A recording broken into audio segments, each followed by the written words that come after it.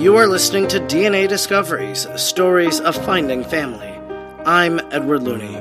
When you begin your search for family through the autosomal DNA test kits, as you log into your account and make your way through the different matches you have, you might become very stressed. Maybe there's a little sadness because you haven't found who it is or what it is that you're looking for. If you find yourself in that situation, might I recommend Magic Mind? It's an all-natural supplement that can be added to your coffee or water, and it will help you in so many different ways. It has natural ingredients like matcha, for example, and matcha helps to boost your energy. Other things that it will help you do is it will help you to relax. Maybe you're stressed out from the search. It will keep you focused. Maybe you've become distracted, going down rabbit holes. It will make you feel happy vibes for the moments to counteract maybe disappointment. Magic Mind is a wonderful supplement that can help you to de-stress and to find joy naturally. You can head over to magicmind.com/DNA Disco and use the code DNADisco20 to save at checkout. A special thanks to all those who help share the DNA Discoveries podcast with their family and friends, for those who leave comments and rate and review it on Apple Podcasts. A special thanks to a review left on August 17th that said, "I've listened to almost every podcast about DNA Discoveries since learning about mine. It has been so therapeutic for me. Thank you." And so I thank you for listening to the podcast, for taking time to leave a review. And if you leave a review over at Apple Podcasts, you'll be helping me to reach an even greater audience. I also rely on so many people to share their stories. And if you have a story of a DNA discovery, I invite you to reach out to me. Send me an email at dnadiscoveriespodcast@gmail.com or head over to dnadiscoveries.fireside.fm and use the contact form and share a little bit of your story with me. I'll reach out and schedule a time to record an episode with you. Without people coming forward, these episodes can't be released. I need your help and the help of this DNA Discoveries community to continue to share our stories with one another. And today on DNA Discoveries, I'm happy to be speaking with another individual who has written a memoir. So there are lots of books that are coming out. People are sharing their stories about finding family as part of their own story. And so today I am speaking with Robin Schepper. For more than 30 years, she served at the highest levels of American politics and government. She worked on 4 presidential campaigns and in the Clinton White House. She was a staff director for the Senate Democratic Technology and Communications Committee under Senator Tom Daschle, and served in the Obama White House as the first executive director of Michelle Obama's anti-obesity initiative, Let's Move. And part of her story of her own life is trying to identify who her biological father was. And so that's the story she's going to share today on DNA Discoveries. So thanks so much, Robin, for joining me today. Yeah, thanks, Edward. Happy to be here. And maybe just to start out, your book is called Finding My Way, a memoir of family, identity, and political ambition. So it's kind of your life story. The cover has a little girl. Is that little girl you? Yeah, that's me holding an airplane, kind of the precursor to my global lifestyle. Yeah, that's wonderful. So this is kind of like your own autobiography, you telling your story, and these are books that I thoroughly enjoy. So whenever one comes across my email or my desk, I'm happy to entertain it, to then dialogue as well with the individual for the podcast. So maybe why don't you first paint for us a picture of your family life and kind of all of the background that we should know before we kind of jump into the story of finding your father. Yeah, well, there's a lot of background. So the picture that's on the front of the book, you see the bottom half of my mother, who was very glamorous and elegant. She was a Pan Am stewardess in the late 50s and the 60s. I was born in 63. And so I was raised by my mom, a single mom, and my grandmother, who was an immigrant from Germany. So my mom, back in those days, I say stewardess and not flight attendant, because back in those days you were not allowed to be married, you could not have children, and you had to do weigh-ins every week. You were kind of like glamorous women in the sky. But when my mom started gaining weight because she was pregnant, she started working at the ticket counter, and she was based out of California and San Francisco, and did the Asia route. So she traveled to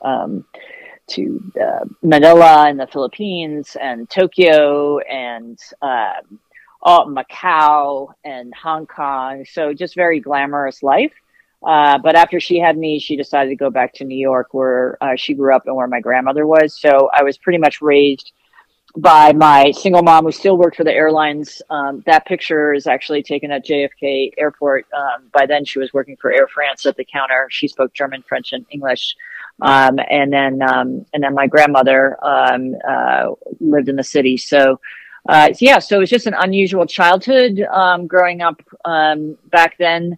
Now it's pretty normal to have single moms and not be married, but back in the early 60s, especially if you're Catholic, that's not something that you would do. So I just grew up with a lot of shame about my birth. I was told that I was a bastard kid, because that was the nomenclature in the Catholic Church if you were an unwed mother and had a child.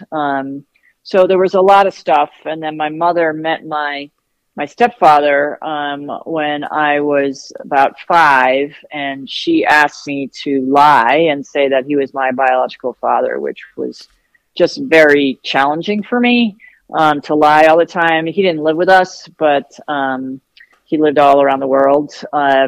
He worked for the Foreign Commercial Service. So just kind of grew up in just a challenging childhood, and then my grandmother had a colorful business. So so I just, like, part of the reason I wrote the book is when I tell stories, people are like, oh my God, this is so unusual. So single mom in the 60s, stewardess, and my grandmother essentially ran a upscale massage business that provided other services, and I grew up without a dad. So that's kind of that's the preface of the story. Quite the background there. And I guess one of the things I'm thinking of is, in the book, what came out was that there was a lot of tension between your mom and your grandma. And what was behind that tension? Why do you think your mom really didn't like your grandmother? Because there were times that your grandmother called the cops on your mom, and so they would investigate abuse or whatever. So what was the cause behind all of that? Well, I don't know exactly. I just had to, it's kind of interesting when you grow up in families that there are a lot of secrets. You kind of just have to guess, or you see a lot of clues and you say, aha, you try to figure this out. So for my grandmother, over time, I figured out that she had been abused by her father, sexually abused by her father, and some of her older brothers. She was one of 11. So she came to the United States when she was 16, and I think she was just trying to get out of an abusive situation. But when, by the time I was old enough to, remember things, she was a widow, and, she had boyfriends. She was really dynamic and funny and lively. Every boyfriend she accused of sleeping with their daughters. So, I just started doing later in life. I didn't know that then, but I figured it out that usually, somebody's not going to mention something as egregious as that if they haven't experienced it themselves. So I think what happened was a couple things. That my grandmother probably thought that her husband was sleeping with their daughter, my mother. And I think that created a lot of tension.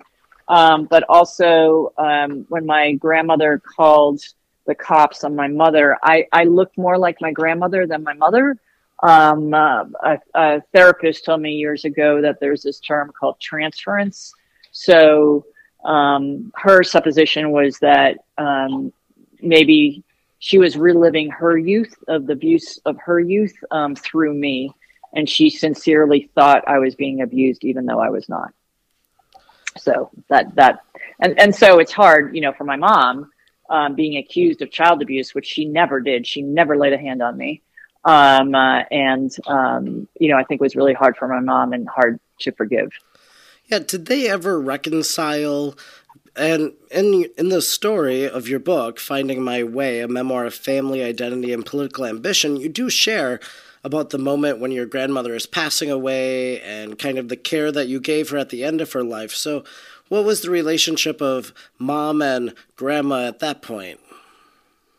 Non-existent. I forced my mother to come to New York to help me take care of them, but my mother by that time just had enough of my grandmother, and they didn't really have a relationship. Yeah, and there was a lot of grief for you over the death of your own grandmother then, because you were close to her, right? Yeah, she was, as much as, she had abuse, she really let me be a child. What happens often in single family, single parent households is that kids take on responsibilities that are beyond their emotional maturity. So I learned how to cook in the second grade. I was going to it was kind of a joke at my local grocery store because I did all the shopping. We had a budget of $25 a week. And all the clerks that knew me at the local grocery store down my street on 79th Street. So I was very responsible at a very young age. So I would cook every night for dinner. My mom did the cleaning up, but I did, she wasn't a very good cook and she worked, and she'd come home at 6 and I was starving. And then we had a dog and I walked the dog 3 times a day and cleaned my room. So when I would spend time with my grandmother, when she would come take me in the summers because my mother worked, and take me to her relatives in Germany, it was the only time I got to be a kid. And then my mother, she valued for lack of a better word, my potential for beauty. And that, the only thing that my mother wanted was for me to marry a rich man. But my grandmother valued my brain. And would always say, you're so smart, you need to go to college and you should be a lawyer. I think you could go to law school. And so I just valued that my grandmother saw me not just as an object. And my mother never valued my brain. And so that was just hard. One of the things you mentioned a while ago in our conversation was that your mother wanted people to believe that your stepfather was your biological father. And so ultimately that means that she wanted you to lie because he wasn't your biological father. She knew that. He knew that. You knew that. Was there ever a point in that when you would have to say that you began to believe he was actually your biological father? Did you ever come to that point to think, well, maybe I've said this enough and I've been told this enough that maybe it is actually true? No, never. It was just a thing that, I introduced them at a pool in Miami, but there's a chapter in the book. So, so I never thought that. And it actually made me physically ill to lie. I loved him and I still love him. He's been a father figure in my life, but I just couldn't do it. And one of the worst things, I've heard now in this community of DNA, discovering DNA, this terminology, birth certificate father. Yeah. So my stepfather adopted me in my 30s, and I've written about this. And in an adoption process, my birth certificate changed, and now he is on my birth certificate, my stepfather. As it looks like 200 years from now, if somebody looked at my birth certificate, they would think he's my biological father, and it just irked me so much that you're changing history. But no, I never thought that at all. So because I was 5 when they met, so it was just I hated the lying. And as you were growing up, everybody wants to grow up with a mom and a dad. And actually, for myself, I actually grew up in a single-parent household. It was my mother. She worked 2 jobs. My grandmother lived in the home. My grandmother really primarily raised me, I would say. So there's always this longing that you want to have a father, and that was very evident that you wanted a father figure in your life, or that you wanted a father who loved you and was involved. So did you ever have that in your childhood growing up? What did that stepfather fill that role, or were you looking beyond him for more definitive fatherhood in that sense?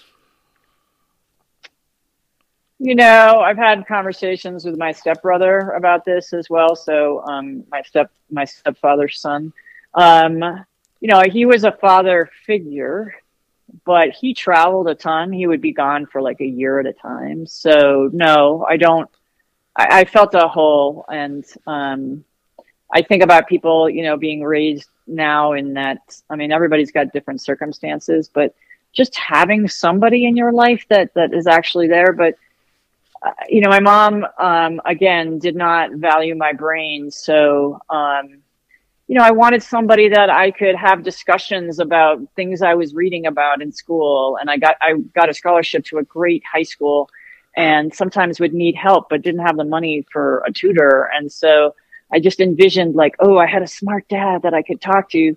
And just my stepfather wasn't it, mainly because he wasn't there. So there'd be a father-daughter dance, or I would want advice. He's a really smart man, but he just wasn't around. So that just was a big hole in my life. Being a podcaster, I need help sometimes, especially when it comes to energy. I've often relied on caffeine and soda and coffee and espressos, but there's natural remedies to give me more energy. And another quality I need as a podcaster, I need creativity. And I need to have a good memory and recall as I'm having conversations with our guests. There's a product out there that has been helping me with more energy, with more creativity, and with my memory recall. And it is Magic Mind. Not only has it done all those things, but it has boosted my energy and also has helped me to relax after a stressful day. Keeps me focused on what I'm working on, and it gives me a little bit more joy, I've noticed, in my life. Magic Mind is a very simple product that you can take alongside your coffee or a glass of water, and you can begin to experience the same benefits that I have. It is all natural ingredients, so you don't have to worry about what's in it. If you would like to give Magic Mind a try, head on over to magicmind.com/DNA Disco and use the code DNA Disco 20 at checkout, and you'll save on your first purchase of Magic Mind. It's made a difference in my life, and it can in yours too. And in this search for a father, there are other names that begin to come to your attention. So how did you come across some of those names? And maybe in the end, how many names or individuals did you believe were your father before you actually figured out who your father was? 3. So the first one is the birth certificate dad. The first birth certificate dad was this name named Robert, and I didn't see my birth certificate when I was a kid, but my mother always told me I wasn't allowed to talk about it, Catholic family, and then there was my stepdad. So my mom would say, why do you keep asking these questions? I told you before, stop asking me. So she just said to me, I had an affair with a married man. I loved him very much. I got pregnant. I hoped that he would leave his wife. He didn't. And, you were born, and that was it. And so that's the story, don't ask me again. So I didn't, maybe I asked 2 or 3 times as a youth until I was 19. And then, so that's number 1, Robert. Then I'm in college. I went to UC Santa Cruz, and I was applying to do a junior year abroad when I was a sophomore to go live in France for a year. And my grandmother happened to be visiting, and I needed my birth certificate, and I had called San Francisco County, got my birth certificate, and Robert was on it. And so I had the birth certificate laying around with all this other paperwork that I needed to get my visa to live in France for a year. And my grandmother sees it and says, what's his name doing on your birth certificate? And I said, what do you mean? And I said, that's my biological father. She goes, no, he's not. Ray is your biological father. I'm like, who is Ray? And she's like, Ray is your dad. You know, he's a Bavarian that your mom had an affair with. And I was like, oh my God. So my mom and my stepdad were living in Moscow at the time. And so there was a number I could call. This is in the pre-Gorbachev, when there was still the wall. So I could call this military number, and I got to talk to my mom, and I told her the story that my grandmother, and I said, you know, is grandma lying to me? You know, she's telling me this guy named Ray is my dad and not Robert. And my mother said, you know, grandma's right. I was already 3 months pregnant when I met Robert, and I wanted to convince him that you were his child, but actually Ray's your dad. So that was very deflating. I was really upset with my mother that she had lied on all these documents. And like 2-3 weeks later, I got a letter from my stepdad with Ray's address in Southern California. And I sent a letter. And then I got a letter back from his wife that said, you know, dear Robin, I'm sure you're a nice young lady.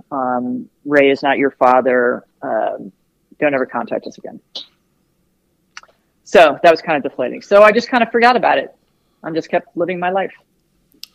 Yeah, when you found out Ray was your biological father from your grandmother, there was a sense of urgency that you didn't want to wait. You wanted to send out that letter right away, and then you get that response. And there are other people out there who kind of find their biological father, and then they send or make contact, and they're met with great resistance. They want nothing to do with you, and so that kind of sets you back on your search. But for you then, this wasn't the end of the story, because you actually do discover who your biological father is. You do some DNA testing. Is that right? Is that the next stage that you enter into?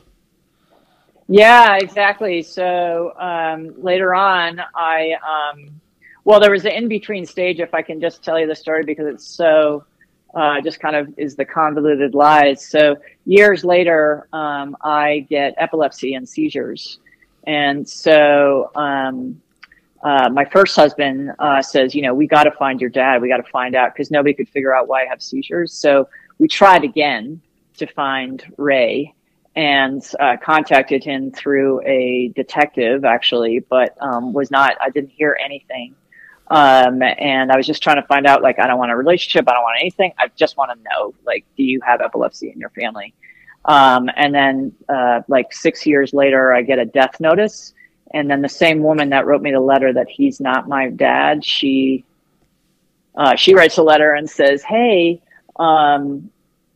you know, Ray died. So I go down there, and I'm really hopeful that she's going to finally tell me the truth. I mean, this is so much later.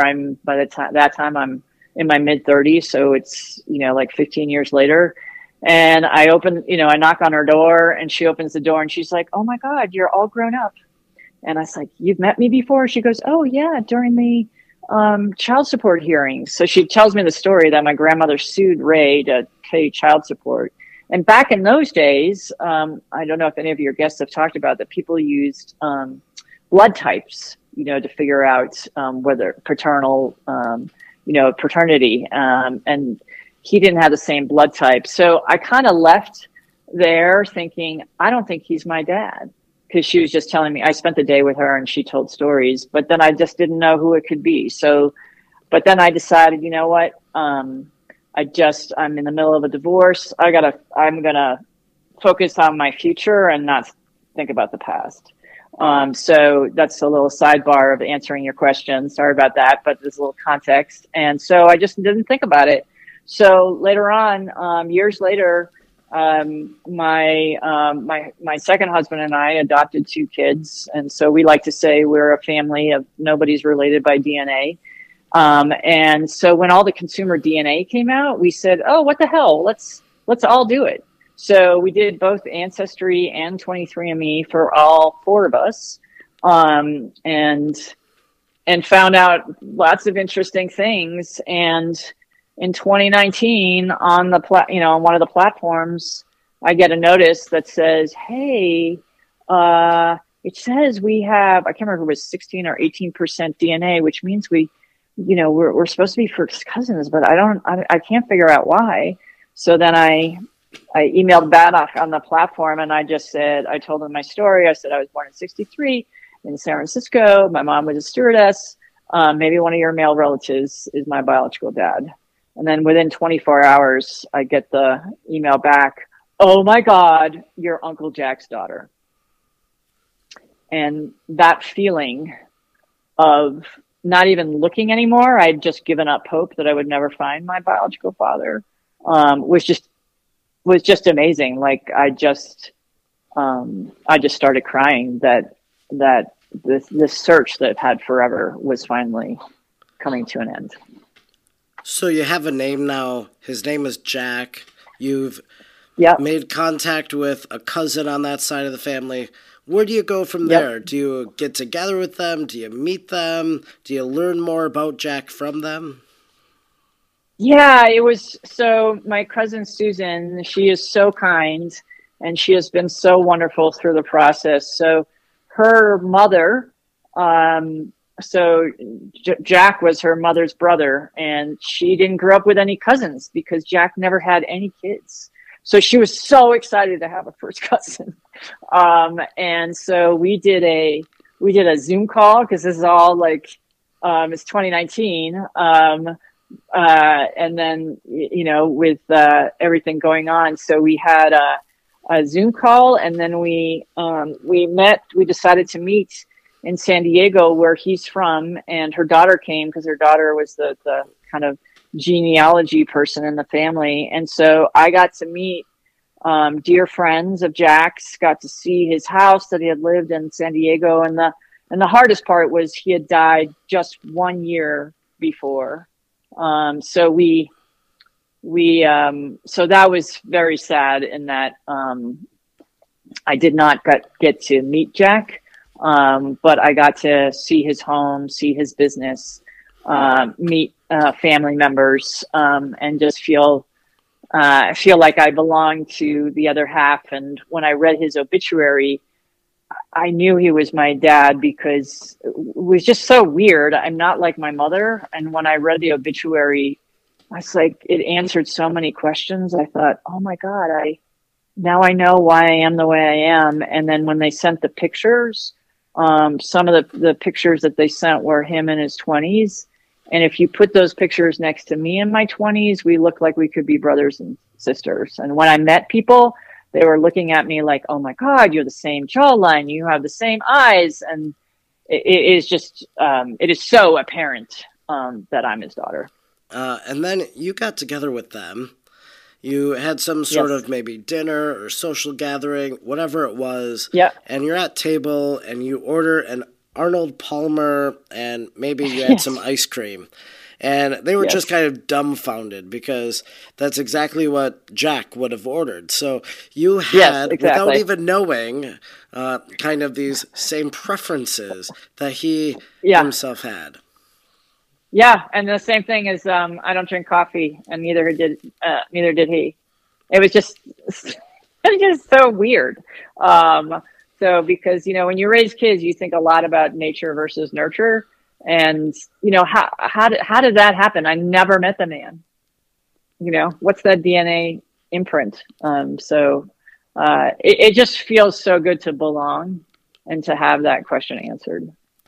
And is there an ongoing relationship with them today? So, we're in the month of November as we're recording this, so there's going to be Thanksgiving, there's Christmas. Is there any contact, any communication or gathering for the holidays that you do with them now?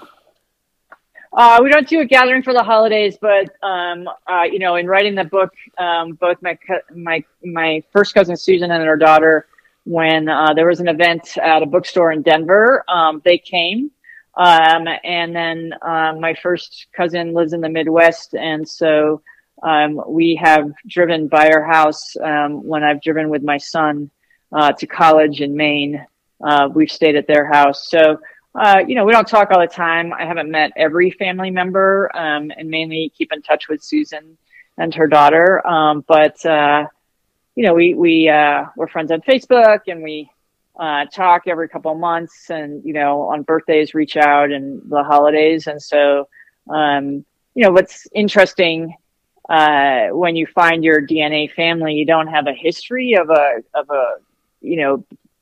having a relationship with someone, so you really have to put in the effort. So we try to keep in touch with that, and so it's been so lovely. And I'm just sad I never got to meet Jack.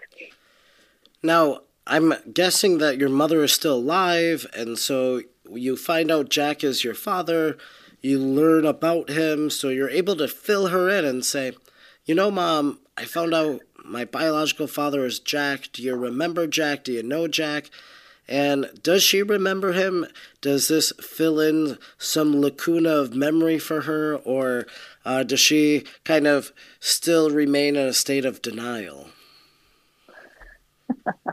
Well, that's a funny question. I was on vacation with my mom, which doesn't happen often, but it was a request of my stepfather's originally from Sweden, and so he had asked to take my mom back to Scandinavia. So we're on this cruise, and I didn't want to ruin it at the beginning because I didn't know how she was going to take it. Because again, talking about my dad is not something that she likes to talk about. So, but ironically, my mom's favorite movie is a movie about three dads, Mamma Mia. So we watched the film Mamma Mia, and my mom's oblivious that, maybe it could affect me. Totally oblivious. So it's the last night of our trip, and I say, Mom, remember the scene in Mamma Mia where the three dads are there about, they're all kind of fighting of who's going to give away the daughter at the wedding. And she says, Mom, I don't care who my dad is. I love you. And she says, yeah. And I said, so Mom, I don't care who my dad is. I love you. And she's like, yes. And I said, so I found my dad. And she's like, yeah, Ray. And I said, no, Jack. And she said, what? And so I said his name, and she's like, I don't know it, Jack. What are you talking about? And she's like, no, Ray's your dad. What are you talking about? So she doesn't really understand the whole DNA thing. So I was trying to explain DNA and DNA strands and how a certain percentage means a certain family member, and that I'd met Susan and all this kind of stuff. And she's like dumbfounded. And she has a joke with me, like, you and your research, Robin, always something.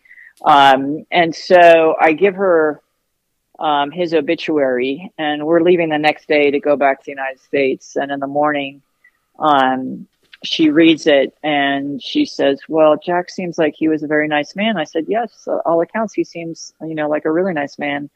And she says, well, did he have a boat? And I said, yes, he actually was a Commodore at one of the yacht clubs in San Diego.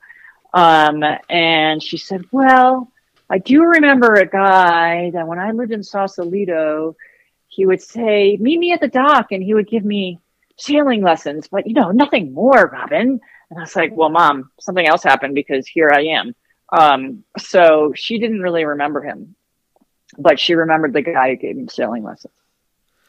And that was Jack. Now, there's kind of an interesting thing that happens really right at the end of your book, and I hope it's okay to say it, but someone else approaches you, messages you, emails you or something, and says, I think so-and-so is your dad. So there's another variable entering in, and you're like, no, I've already solved this problem. But how uncanny that kind of another potential father to be for you entered into the picture. So how was that? Was that awkward, weird? Because you already have your answers. It's already solved. And I'm sure that didn't create any second guessing, because DNA doesn't lie. But what was your experience with that?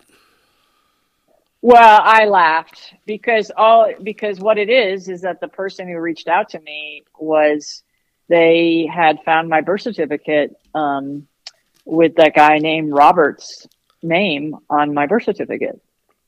So if you just from the birth certificate, he would have been my half brother. So, so I just had to laugh of that. I think sometimes when, my mother always say, I didn't want to talk about this to shelter you.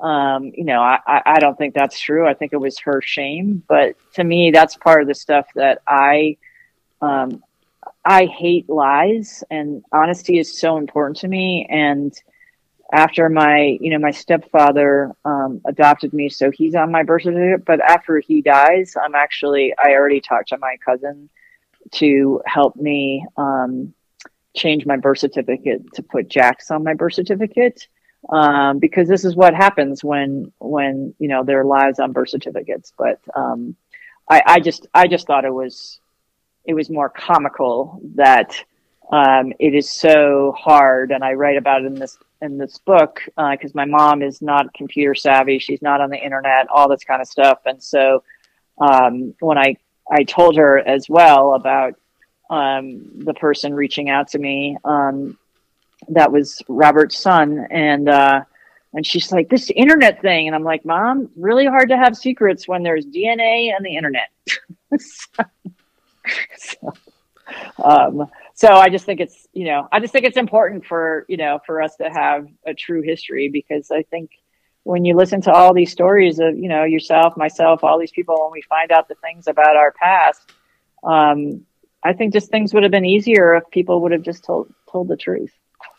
Yeah, definitely would have been a lot easier. And I guess, one of the things you bring out in your book, Finding My Way, a memoir of family, identity, and political ambition, is you talk about the process of you adopting.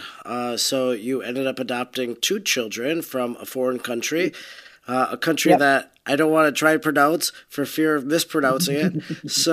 But these 2 children that you adopt, they're kind of in that same situation now where, they're going to have questions about their family identity. Who is my mother? Who is my father? And things like that. So is that something that you've already had to kind of broach the topic with them? Or is that something that you'll have to address later in the future with them? How do you anticipate that? Well, we adopted from Kazakhstan. That's how you pronounce it. It's a country in Central Asia.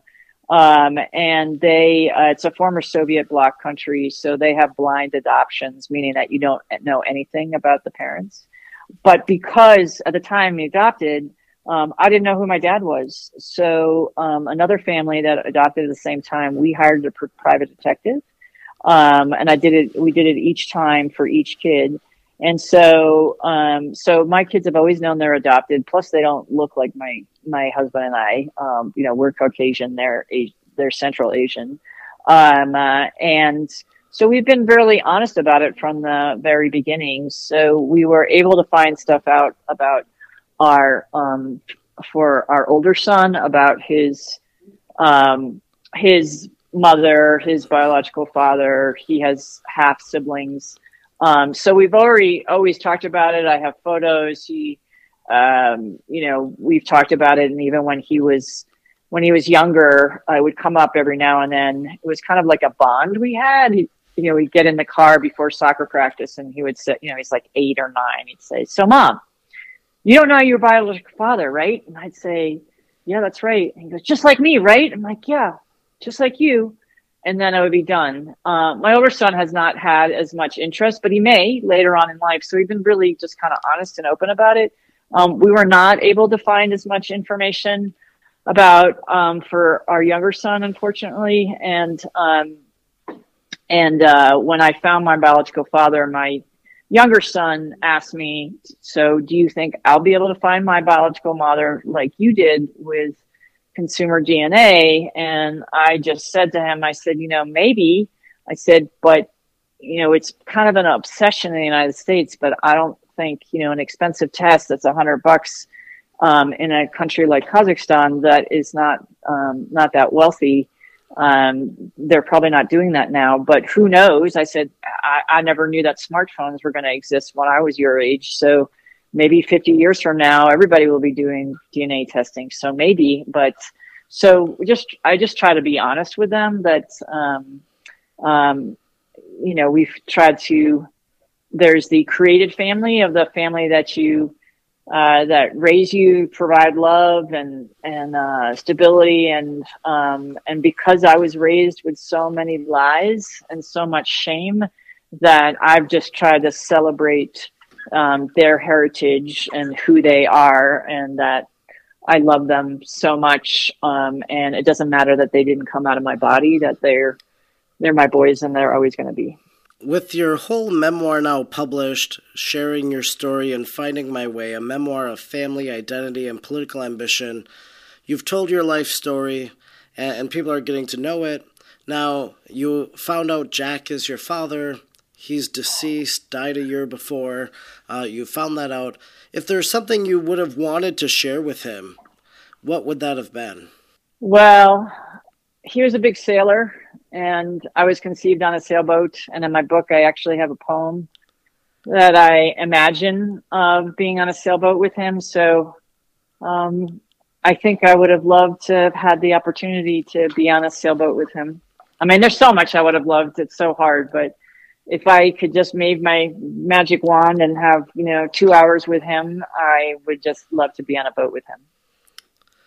That's beautiful. So, and this is your story, and you've shared it in Finding My Way, a memoir of family, identity, and political ambition. If people want to learn more about you and the work that you do and how they can get a copy of the book, where would you send them?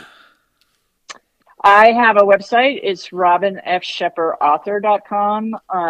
It's ROBINF as in Frank, then SCHEPPER author.com.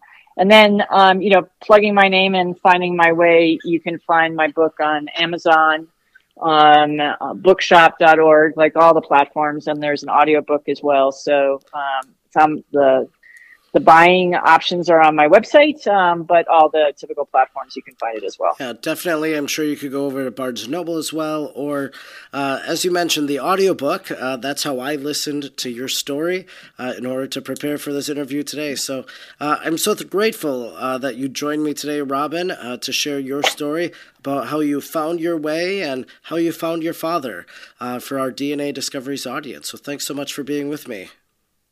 Well, thanks, Edward. This is great. Thanks so much for listening to today's show. What a wonderful conversation we had with Robin.